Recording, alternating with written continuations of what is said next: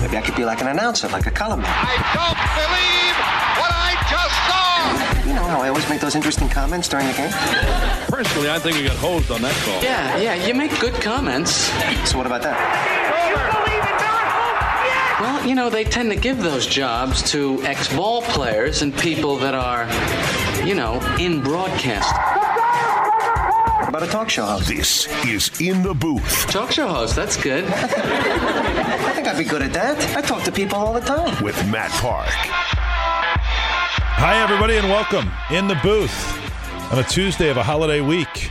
Lots of good stuff going on. Quick offshoot on Seth's Sports Center. Andre Schmidt on that watch list for the Groves Award. Most of these college watch lists, they come out in September and they say, here's the 78 people in the country that we're considering for the award that we're going to give to one person that plays his position. But when it starts to get down to this time of year and they're narrowing it down to 3 people, that is serious stuff. He, I would say, is the favorite for the Groves Award as the nation's top place kicker. In his redshirt freshman season with still 2 games to play, he could get the all-time national record for field goals in a season. Again, you'd love to score touchdowns over field goals, but the Orange have had touchdowns too, and Schmidt has had a tremendous year. Tremendous game last night, one of the best in Monday Night Football history. I don't think I hung on for the close, I got to admit. It was 44-40. It's the last score that I know, and then I was back and forth. A Big 12 game broke out between the Rams and Chiefs, and just didn't have enough steam in me, unfortunately. I did the opposite. I didn't watch any of it until the last 4 minutes. I turned it on. Twitter was going crazy, and I was finally like, all right, I'm giving in, and I'm going to watch this. Well, people were gushing a lot of different things. We're going to talk with Cam Lynch and his regular spot on the show coming up here in just a bit. But, either saying a couple different things. First of all, greatest game ever, and gushing and all of that, which is fine. Or a Big 12 game broke out, which is also kind of a fine thing to say, but it's kind of, I think some people are cynically saying, hey, what are you getting all excited about? This is what we have in college football every week. Well, it's not quite like that. I mean, that was high-level quarterbacking, excitement, 2 great coaches, great quarterbacks going at it, lots of good difference-making players on both sides of the field. And some, we'll ask Cam Lynch about this, would view it as, well, that's the future of football. If you're going to officiate the way that they are, you set the rules up the way that they're set up, then this is how we should expect games to be. It's also a little peculiar that last night was an all-star officiating crew, kind of one game selected. This is a game that was ticketed to Mexico City, moved to L.A. Everybody knows that it's right up there for the biggest games of the regular season. It's statistically going in. When you look at the records of the 2 teams, it's one of the best Monday Night Football matchups of all time on paper going in. Forget about how it actually turned out. And they shuffled up the officiating crew for that, which I think had some negative effects too. There was some indecision. There was some tentativeness on their part early in the game. But here's how it went down. It was a career game from somebody you've never heard of or thought of, Samson Ebukam. So Mahomes is in the gun from his 25 and a 1st and 10, and he fakes the handoff and he throws a short pass. It's picked off. Ebukam, he takes it from the 20 on the numbers, the 10 to the 5, pushing in Mahomes into the end zone. It's a touchdown. Ebukam with the interception, his 2nd touchdown tonight. Can you believe this? 22-yard pick 6 by the linebacker Samson Ebukam, who takes it in on an interception of Patrick Mahomes and a pick 6. Rams on top 39-30. A lot of good players on both sides of the ball for both teams. Aaron Donald's so much fun to watch. He just crushes linemen and gets to the quarterback as well as anybody in the league. A Pitt guy done good. And then it would be Jared Goff throwing his 4th touchdown of the game to decide it as the Rams overtook the Chiefs in the final minutes. From the 40-yard line, 1st down and 10. Rams at the Kansas City 40, 5 in the Kansas City secondary. Shotgun snap, it goes to Goff. He throws a line drive down the near side, over the shoulder, catch at the 15, the 10, the 5. It's a touchdown! It's a touchdown! Gerald Everett, the tight end. The Rams have taken the lead. 1:49 to go. 40-yard touchdown pass. Jared Goff to the tight end, Gerald Everett. When I saw that happen, there was no way he stayed in bounds. The footwork on that was amazing. Yeah, tight-roped it. That's the great Kevin Harlan, as heard here on ESPN Radio 97.7. A lot of great plays, so everybody should do themselves a favor and go back and at least online find the highlights and find, if you're an NFL Game Pass user like I am, you can watch the condensed game and lots of different ways to go back and check this one out if you'd like. This would be a good one if you're huddled around your Thanksgiving leftovers and you're waiting for pie, or you're waiting for that your hunger to come back for the second part of the day, and the NFL games are a dud. Just throw this one on. Just watch this game again. It might hold everybody's attention. We'll talk about it with Cam Lynch coming up. We'll get into the Syracuse-Boston College game as well. John Meterparel, our BC counterpart, will join us, framing up this game. And for Dino Babers, the biggest theme has been Notre Dame is a game that didn't count toward much of anything. Yes, non-conference-wise, bowl quality-wise, there was something to be gained. Losing it doesn't really impact the Orange that negatively, because they can still, as they return to conference play this week, find a way to be number 2 in the Atlantic Division, the division that includes unbeaten Clemson. The thing I look at most is in the second half of our season, we've got one loss. Everybody was happy with the 4-2 start in the first part of the season. We have an opportunity to go 5-1 on the back half, which would be OMG for the millennials. That would be OMG. And I think the biggest thing is seeing if we can make that happen. And I don't think everybody would want to dispose of the entire season if it didn't come out that way. But how cool would it be if we could have an opportunity to find a way to win a game against your rival at their place? It's going to be a physical game. We're both going to play extremely physical in the game, and give us an opportunity to finish second in the ACC Atlantic. That would be really cool. Well, both sides expect this to be a physical game. It's really the only way BC plays. And just talking a few moments ago with Syracuse offensive lineman center Aaron Service, he knows what he's going to get. He expects the defensive line, which is a good one for BC, to come right at him. And Syracuse expects to put the pressure on with its defensive line, and that's how this one should go down.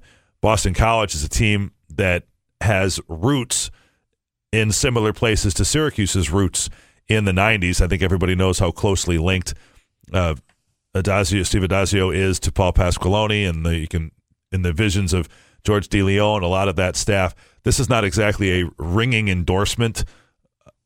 It is and it isn't. It's almost like a backhanded compliment to how Syracuse played football through the 80s and 90s. They have not missed a beat from the last time they played us here at the Dome. One of the most physical teams in the conference. They kind of do it the old-fashioned way. I kind of admire that. You know, it is 1950, 1960, 1970 football, and you really don't have a chance to beat them unless you go back into their era and play them the way they want to play. And it's a challenge, and we're excited about it. Well, there you go. And that's the part of the basis with one of the things I say about Dino Babers. He's playing football differently than it was played here for 50 years at Syracuse. It's about time to try something different, and it has obviously worked to this point, and why everybody should be invested in it continuing to work and being sustained. But it is counter to the Ben Schwartzwalder, Dick McPherson, Paul Pasqualoni eras of Syracuse football. For that matter, Doug Marrone and Scott Schaefer there as well. So I guess maybe not Marrone to that same extent, but you get the idea in terms of what has happened here with a little bit of a sea change in terms of the X's and O's with this program and its brand and its future. And we'll touch base on all of those. Dino Babers show tonight, the last one of the year. A little bit of an off night over at Press Room Pub. Can't have it on a Thursday with Thanksgiving this week. We had our first Jim Boeheim show of the year last night at Carrabba's, which was excellent. And thanks to everybody at Carrabba's for their fine work in terms of hosting and getting everything set up for that. We'll be on a normal routine a week from this coming Thursday. So a week after Thanksgiving on the 29th, we'll recap the trip to Ohio State and then be on a regular Thursday routine for the most part with Coach Boeheim. Orange basketball tomorrow night at home against Colgate. Colgate won last night at home against Binghamton, so they've won 4 in a row. Their best player is a Lithuanian transfer from Northwestern.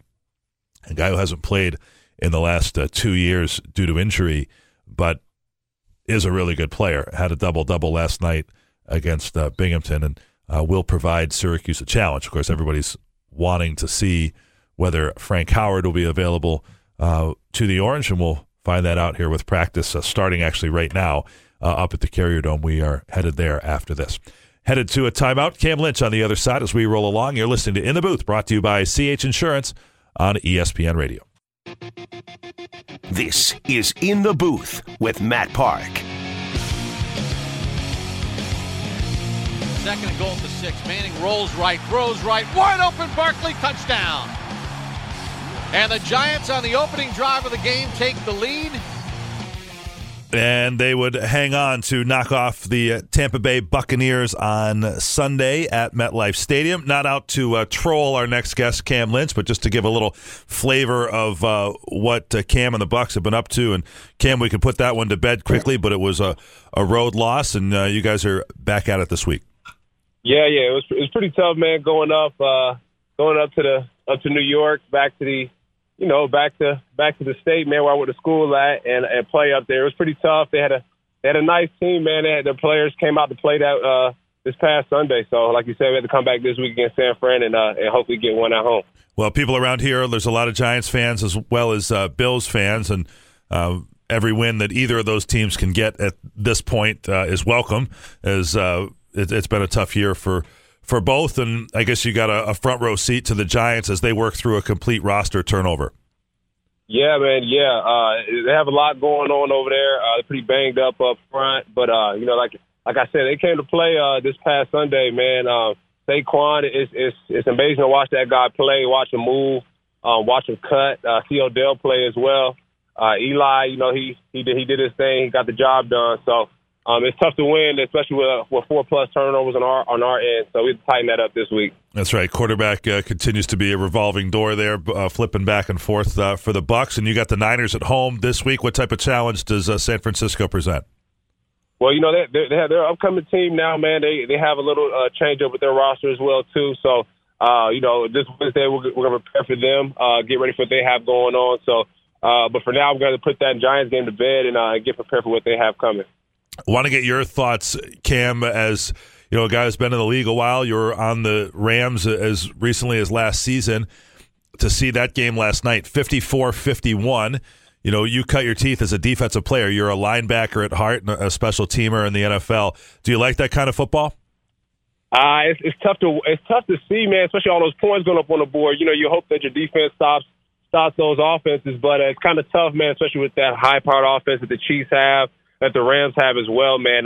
It was a shootout, highest scoring game, I think, in regular season history. So it was pretty crazy to watch. Does anything strike you as big picture here, Cam, with I think what a lot of people are talking about today is, hey, this is the future of football. You've got bright offensive minds. You've got Andy Reid is not just a spring chicken, but youngest coach in the NFL is Sean McVay. He draws up different things. He's a great leader, certainly, of his team. 2 young gunslinger quarterbacks. Is this something that we should get used to seeing, or is it one of those cyclical football things that will come and go? No, I think this is something that we'll get used to seeing, really. I talked to my linebacker coach, Mark Duffner. He said for 22 years of, coaching in the league, he said there has not been really one call or rule change that's helped the defense really in football. A lot of it's going towards the offensive players because they want these high-scoring games. So I do think that's the trend of the sport, man, and hopefully we can get some defensive calls going, but it does look like that way. Yeah, I don't know how you put the toothpaste back in the tube with a lot of these things. Where would you start, right? If you were commissioner, you could change a rule. Is there anything in mind that you would do right away to maybe balance the scales a little? It's tough, man. But the quarterback rule, man, the roughing the passer rule, that's a little brutal. I feel like we should get a little more leeway with that one. That's a little tough, and I'm sure there's a lot of other ones too, man. With the catching rules, there's some ambiguity with that one as well. But there's a few rules that we would like to change as defensive players, and the pick rule as well. There's also one big one. Is our receivers and receivers running pick routes. against defensive players and stuff like that with the 1 yard rule. Those are a little weird for defensive players. So there's a few things that we would like to change. Seems like on a pick, Cam, everybody knows it's illegal, but it's so easy to fake like it was either just happenstance, or you don't have to make much of a demonstration from an offensive perspective to show that it wasn't on purpose, that you're not setting a basketball pick. Right. All you have to do is just get in the way. And it puts us at risk sometimes, too, as defenders because, our back is turned sometimes, and it's pretty dangerous in that sense. So hopefully we can get those things reviewed, man, and, it just helps the defensive players as well throughout this process. So, we'll see what goes on, especially with this new CBA contract coming up in a few years. We'll see how things go and how things shake out. I saw where Tony Dungy put out a tweet at the beginning of the game or early in the game saying, hey, look, if this is officiated this way, we're going to see 100 points tonight. And he was prophetic. As you say, the highest scoring game in NFL history, the first time the losing team has ever scored 50, and gives you an idea. As they say, a Big 12 game broke out. This is a typical Oklahoma-Texas Tech game. Yeah, that's what it seemed like. It seemed like the team, who played better defensively is going to win. And, with Aaron Donald, man, it just showed there. And like you said, a high-scoring game, and whoever had the best defensive play was going to win that one. All right, lots to get into with Syracuse this week, Cam. First of all, your old position coach, Clark Lee, now the defensive coordinator for Notre Dame in his first year in that role there, in essence, pitched a shutout against the Orange. Syracuse went in averaging 44 points per game and then got a field goal with 10 seconds to go. That's a shutout in my book. Yeah, he did a great job, man, with our high-scoring offense. He did a great job shutting it down. His players played well, and he had to tip the hats off to a better team, man, and they showed it.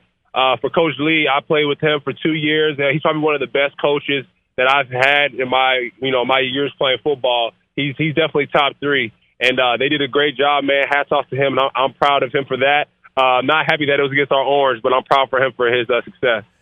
How do you, as a team like this, manage 1 week to the next? It's rare to have a non-conference game this late in the year, but any goals that were set at the start of the year relative to conference performance are still at hand as Syracuse heads to BC on Saturday. Yes, most definitely. You have to wipe this game out like we did last week with the Giants. We're going to wipe that game away and get ready for Boston College, get ready for San Fran, because we can't have anything carry over from the last game to this game, only positive stuff. So wipe that one clean and finish it strong for the Qs. I just thought about this, Kim, as it relates to this week's game, and we just played before you came on a soundbite from Dino Babers talking about how physical he expects this game to be. That's what we know from this group of coaches, the types of players they recruit and develop. It's a great linebacker school, right? Luke Kuechly is a Boston College guy. This is a game I know you enjoyed playing in. Yeah. Boston College is definitely a battle, man. We battled with those guys for a little bit. Louis Adazio, he went to our school, our college at Syracuse, and Coach Adazio at BC. So, I know those guys pretty well, and we battled at our time there at Syracuse versus BC. So I know this is going to be a great battle, a great way to end the regular season for Syracuse, and I hope we come out with a win. That last game of the regular season, boy, talk about source of pride. How neat would it be to say you finished in solo second position in a division that includes Clemson? Yes, exactly, and a beatable Clemson as well too. So I think it would be pretty awesome if Syracuse can do that, and I think we will. So. I'm definitely proud of our team, man, and how far we've gone so far, and hopefully we can finish it out strong. Well, I hope you can get in front of a TV for that one on Saturday. It's a noon start. Any big Thanksgiving plans for you, Cam? That's always tough in football because, yes, football is a big part of people's family Thanksgiving celebrations, but it's work for you too. Yes, definitely work for me. We have practice from 7 to 12, and then probably go hand out some turkeys to some families, and then enjoy the time off with some teammates as well, and do that. Have some great grub, but give back to our community a little bit, and also enjoy time with my teammates and family. Well, you've always been someone who took that very seriously and walked the walk, and instead of just talk the talk, and I know that's appreciated in and around Tampa, where you can make an impact there. What's your go-to meal, Cam, when you're loading up that plate? What do you absolutely have to have? Oh man, I gotta have the yams, man. The yams, they're the sweet potatoes. They're just they're key to any type of plate. There was a Friendsgiving last night. I had some last night. Sweet potatoes on my plate is a must. You goop them all up with the marshmallows and stuff, or? Oh yeah. Throw a little marshmallow, a nice little treat on top, and that'll get it done. All right. Well, you're a professional athlete, burning a lot of calories. You deserve it and earn it. Hope you enjoy whatever Thanksgiving meals come your way this week. Okay, my friend. Yes, thank you, man. Happy Thanksgiving to all. All right, Cam Lynch, that's out to you, Orange Nation, the Syracuse football fan, former Orange linebacker, now with the Tampa Bay Buccaneers, and a good guy. Good of him to say he'll spend some of his Thanksgiving passing out turkeys today, and that's very Cam Lynch. So good of him. All right, we'll take a break. We'll come back. We'll, on that spirit, we'll talk about flatulence. That's how this show rolls. Thanks to Tommy's Do We Care. That's when we continue. Brought to you by CH Insurance. This is In the Booth on ESPN Radio. Do we care? Interesting. I doubt it. No, wait, the other thing. Tedious. But we will do this segment anyway. Don't care anymore. Don't care no more. All right, so there's a big scandal going on in the dart world. Are you talking about the text that Matt got, or the you can the go dart with that. world? Do you want to start with that? Well, I don't think the listeners need to know, but yeah, they do. This is important. It is a fun important. Syracuse because it's so wide open. I was just texted a question. This happens from time to time. Announcer friends. Boy, now we're really going back. The text I get, it comes in like a little blast of 3 little bits, right? Which girls do. But the text says, trying to remember a former player, lefty guard, little ways back, stocky, and I'm struggling to. Luke Jackson? Not stocky. Todd Bergen? That's the closest guess I have so far. Lefty guards, I'm struggling. It can't be Josh Pace. Anyway, then the next hint was lefty for sure. Might have been 90s.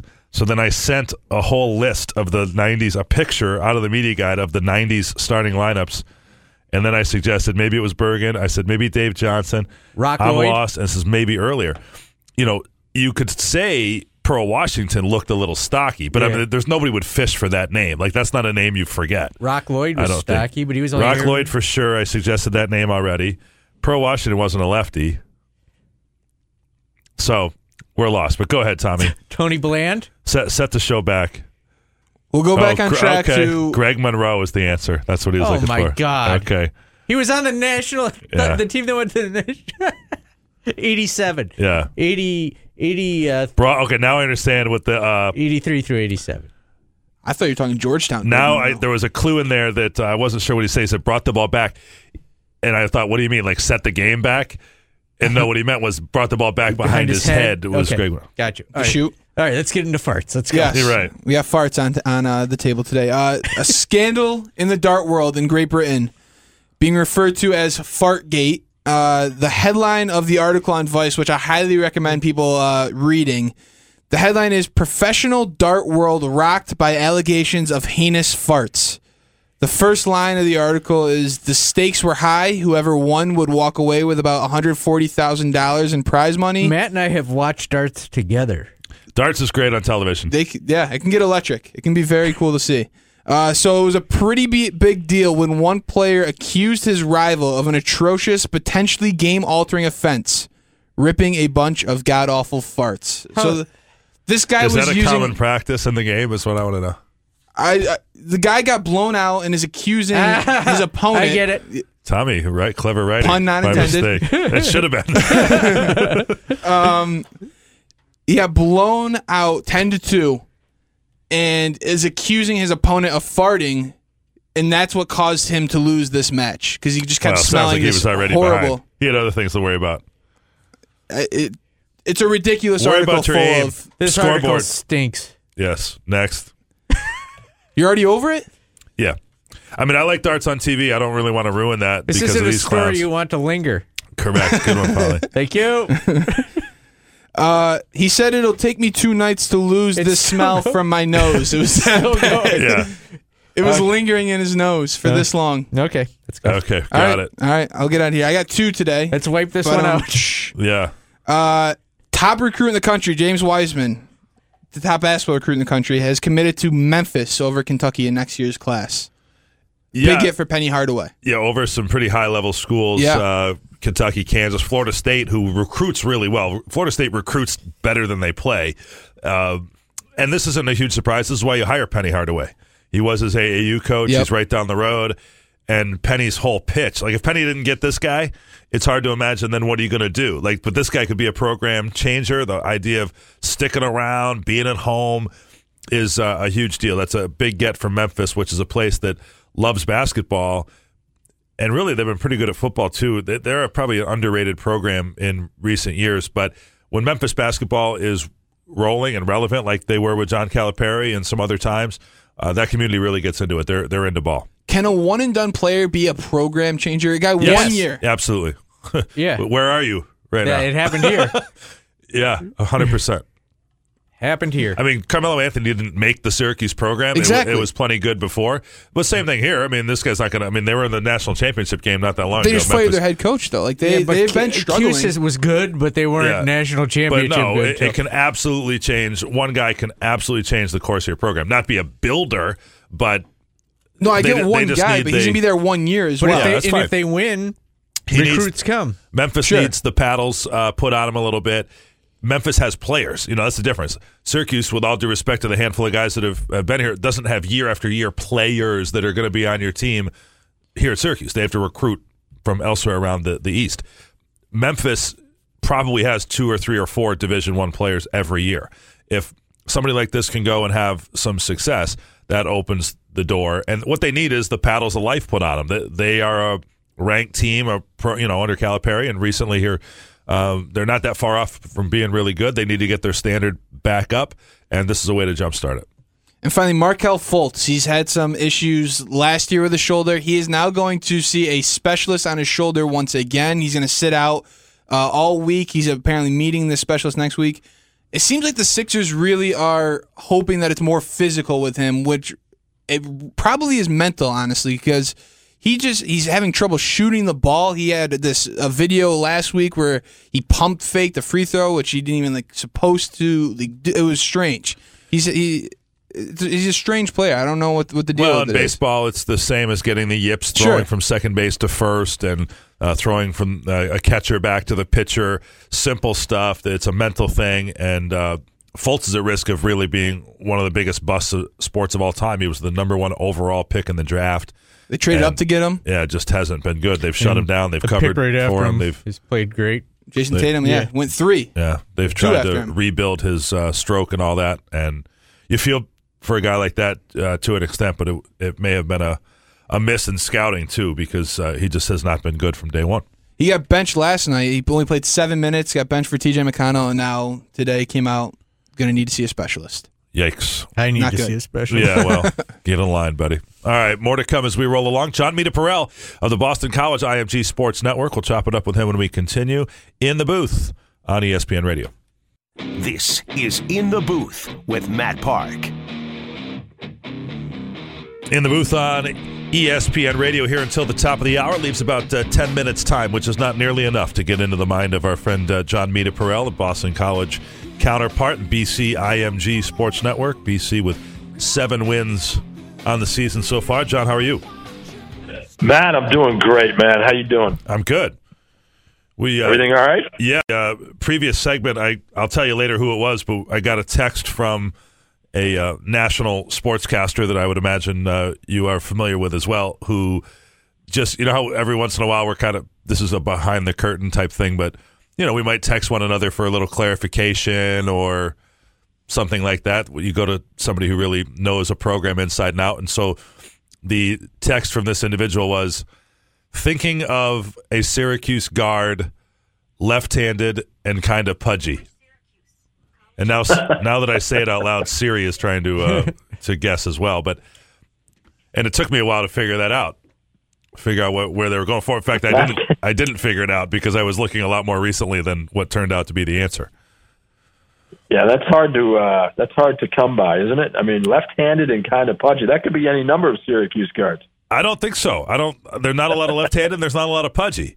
You know, first of all, if you're pudgy, you're not probably much of a basketball player. I would think Khalid El-Amin is the only guy that I can think of here recently that might fit that description. Was a very good player at Connecticut, took them to the national championship. The answer turned out to be meets Greg Monroe. Ooh. Who was definitely Throwback. left-handed. I'm not going to accuse him of being pudgy, but he might have been a little thicker than most, but he was definitely left-handed. That's an interesting. So that was who was that query from? Bob Costas? No. He is not pudgy. I'm looking at a picture of him now. Pudgy by basketball standards. A little softer, I would say, than most, and not pudgy. He's not like that. Pudgy is a relative term, and I'm not. Greg's a good dude. I'm not going to call him pudgy. I would say. I think you just did. Well, I didn't mean to. I take it back, Greg. I'm pudgy. Pearl Washington, I think, had kind of a squat body. I think people they wouldn't have used the word pudgy, but he wasn't left-handed, so that's not who he was talking about. So it was not Bob Costas. We're not text friends. You're not? No. I have a great deal of respect for him. I know him enough to say hello and vice versa. Not that he would say hello to me necessarily, but we're not hitting each other on the celly very often. So hey, I get it, man. Hey, you know his daughter went to BC. I didn't know that. Yes. It's an excellent institution. Proud Boston College grad. That's yes. right. Well, there's a lot of proud BC grads out there, and proud football team. Why don't you take us through it here a little bit? They were kind of cruising along, and what happened with the Florida State game on Saturday? Florida State game was a horrible loss. Hate to mince words here, but it was deadly. It's one of those games you walk away thinking, how the heck did they lose that game? I know you've seen a few of those. Inexplicable, just did not play well. Played well late, too much too late. Anthony Brown didn't get into a rhythm. He was way off in the early going, and they, much like every other team in the country, if your quarterback doesn't play well, you don't have much of a chance. So Florida State was loading up the box with 9 or 10 players. A.J. Dillon miraculously ran for over 100 yards and 2 touchdowns. I don't know how he did it because there was absolutely no room to run. So, well, he's a special one. That's how he did it. Had an amazing freshman year last year, a big game against Syracuse here in the Carrier Dome, and I know he's taken his lumps this year, and that's what happens in football. People get banged up. It partly could explain Brown, who I think was questionable going into that Florida State game. But what's that? Yeah, no, he was. I mean, that definitely, I think, played a role. He was rusty. He didn't didn't practice all week, or practiced a little bit, but probably not enough. Sure. So that was, look, as you know, Matt, Florida State, not a good team this year, but the one thing they do have is athletes. And the problem that BC had at the end of the game was they were exploited on a one-on-one matchup, and it never should have been one-on-one, and Coach Adazio admitted that. They were in the wrong defensive alignment, and this very good redshirt freshman cornerback named Brandon Sebastian got beat deep by a fellow redshirt freshman, Tamorian Terry. So if you let that athleticism exploit you, it's going to burn you. And it happened at the wrong time. Terry's a guy who I thought going into the Syracuse-Florida State game, I thought, whoa, look at number 6, look at number 15. These guys are going to create serious matchup problems. Now, in retrospect, they didn't really use them that much. It was early in the year, and lots of things that I think Florida State has underwhelmed this season, and those didn't so much materialize to the point where they caught Syracuse, but it's not surprising that they could isolate a situation. They're still going to be Florida State to an extent. They got a long way to go, but they've got horses. They do, and I've always liked the DeAndre Francois. Granted, he's had a lot of off-field problems. I'm not a fan of that, but they clearly have a good quarterback. They clearly have a guy behind him that looks like he's going to be a good quarterback too, in James Blackman. So I think Willie Taggart, they're very impatient there. We heard that many boos throughout the less than half full crowd. The fickle fans of Seminole Nation, but very tough loss. BC had designs on a 9-win year, and they still could get those 9 wins, but you got to win this one, and you got to win the bowl game. So, look, a good year, a very good year. I mean, as you know, similar to Syracuse, you win 7, 8, 9 games. That's pretty good. That's a damn good year. So I think Steve Adazio deserves a lot of credit for what he's done in his 6 years in getting this thing back on track and rebuilding the program. I think that's among the similarities in the programs as we visit with John Meterparel of the Boston College IMG Sports Network. If Syracuse wins, they are outright solo second place in a division that includes Clemson, Florida State, North Carolina State, and Louisville. I think that's as big an accomplishment as they've had in any aspect since joining the ACC. Period. Certainly in football. Definitely. I mean, think about how bad the Coastal is. It is a horrible division. Horrible. Well, I mean, I wouldn't necessarily use the word horrible as much as I would say it's up for grabs. I mean, if Virginia wins next year, they literally will have had a round robin. Everybody would have had a different winner 7 years in a row. Correct. Which tells you, and Miami, and they might, by the way. Miami should have more than. I mean, if you're Miami right now and you're a Miami fan, you're thinking, how do we not win the Coastal every year or every other year at the least? Right. Well, you look at the built-in advantages. Virginia Tech makes more of a commitment than anybody in that division, and Miami has some of the built-in advantages in history and coaching and resources, et cetera. So it ought, it's just not as extreme as it is in the Atlantic, which, is stuff we talk about all the time. I mean, everybody is behind Clemson right now in terms of the level of commitment made. Florida State would be next, and, as we talk about in this division, NC State and Louisville have, thrown more dollars around recently than the other teams in the division. So, but they still play good football, and this one sets up for a good one on Saturday afternoon. What type of atmosphere and weather and that type of thing should we expect? I think the weather is going to be partly cloudy and 45 degrees, which is, that's certainly suitable. I think in terms of atmosphere, hard to say. Kind of a mixed bag, probably similar to what you're accustomed to. Won't be many students there because they're all on break. Right. I think a lot of BC fans are fickle. I think a lot of BC fans now are disappointed and have high expectations. When you lose to a Florida State, then now they're down. So then, it's frustrating for a guy like me who lives and dies with a program. Just stay, support the kids. It's senior day. Come out and support them. What are you expecting? It's again a 7, 8, or 9 win year is a heck of a year. You get a chance for 8. Got to go to 9. You get the 8th win, you'll go to a very good bowl game. So, same spot that Syracuse is in that regard in terms of fans not being consistent with their support, I guess. One expression I use is you're not going that good. If Boston College is not, you didn't have it going so well that you can poo-poo a season that still has a chance to be a 9-win season. You're a 7-point favorite at home against a team that's won 8 games and is nationally ranked. You know what I mean? As far as from a BC perspective looking in. Just the final minute here, John.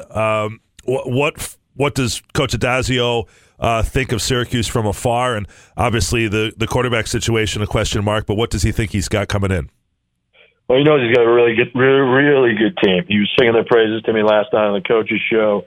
Loves what Dino's done. Loves the fact that they're back to kind of it's that hard-nosed football. Not so much BC will grind it out mentality. I know Dino mentioned that BC is like a 60s and 70s team. I wouldn't go that far, but BC's tempo too. So they're trying to match that Syracuse tempo. But he has a lot of loves Eric Dungy. Absolutely loves him. Thinks he's the best quarterback in the conference.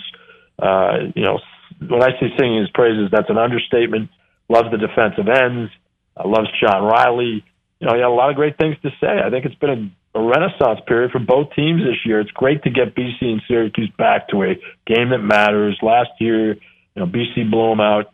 The atmosphere wasn't great. A lot of empty seats. This year, it's going to be much different. I think it's going to be very competitive. Yeah, looking forward to it. And Adazio, with his time here, part of those Big East championship teams in the mid-'90s, has always had a great deal of respect for the Syracuse program and always wishes it well when it's not playing his team. So, John, we appreciate your time. We'll see you on Saturday, okay?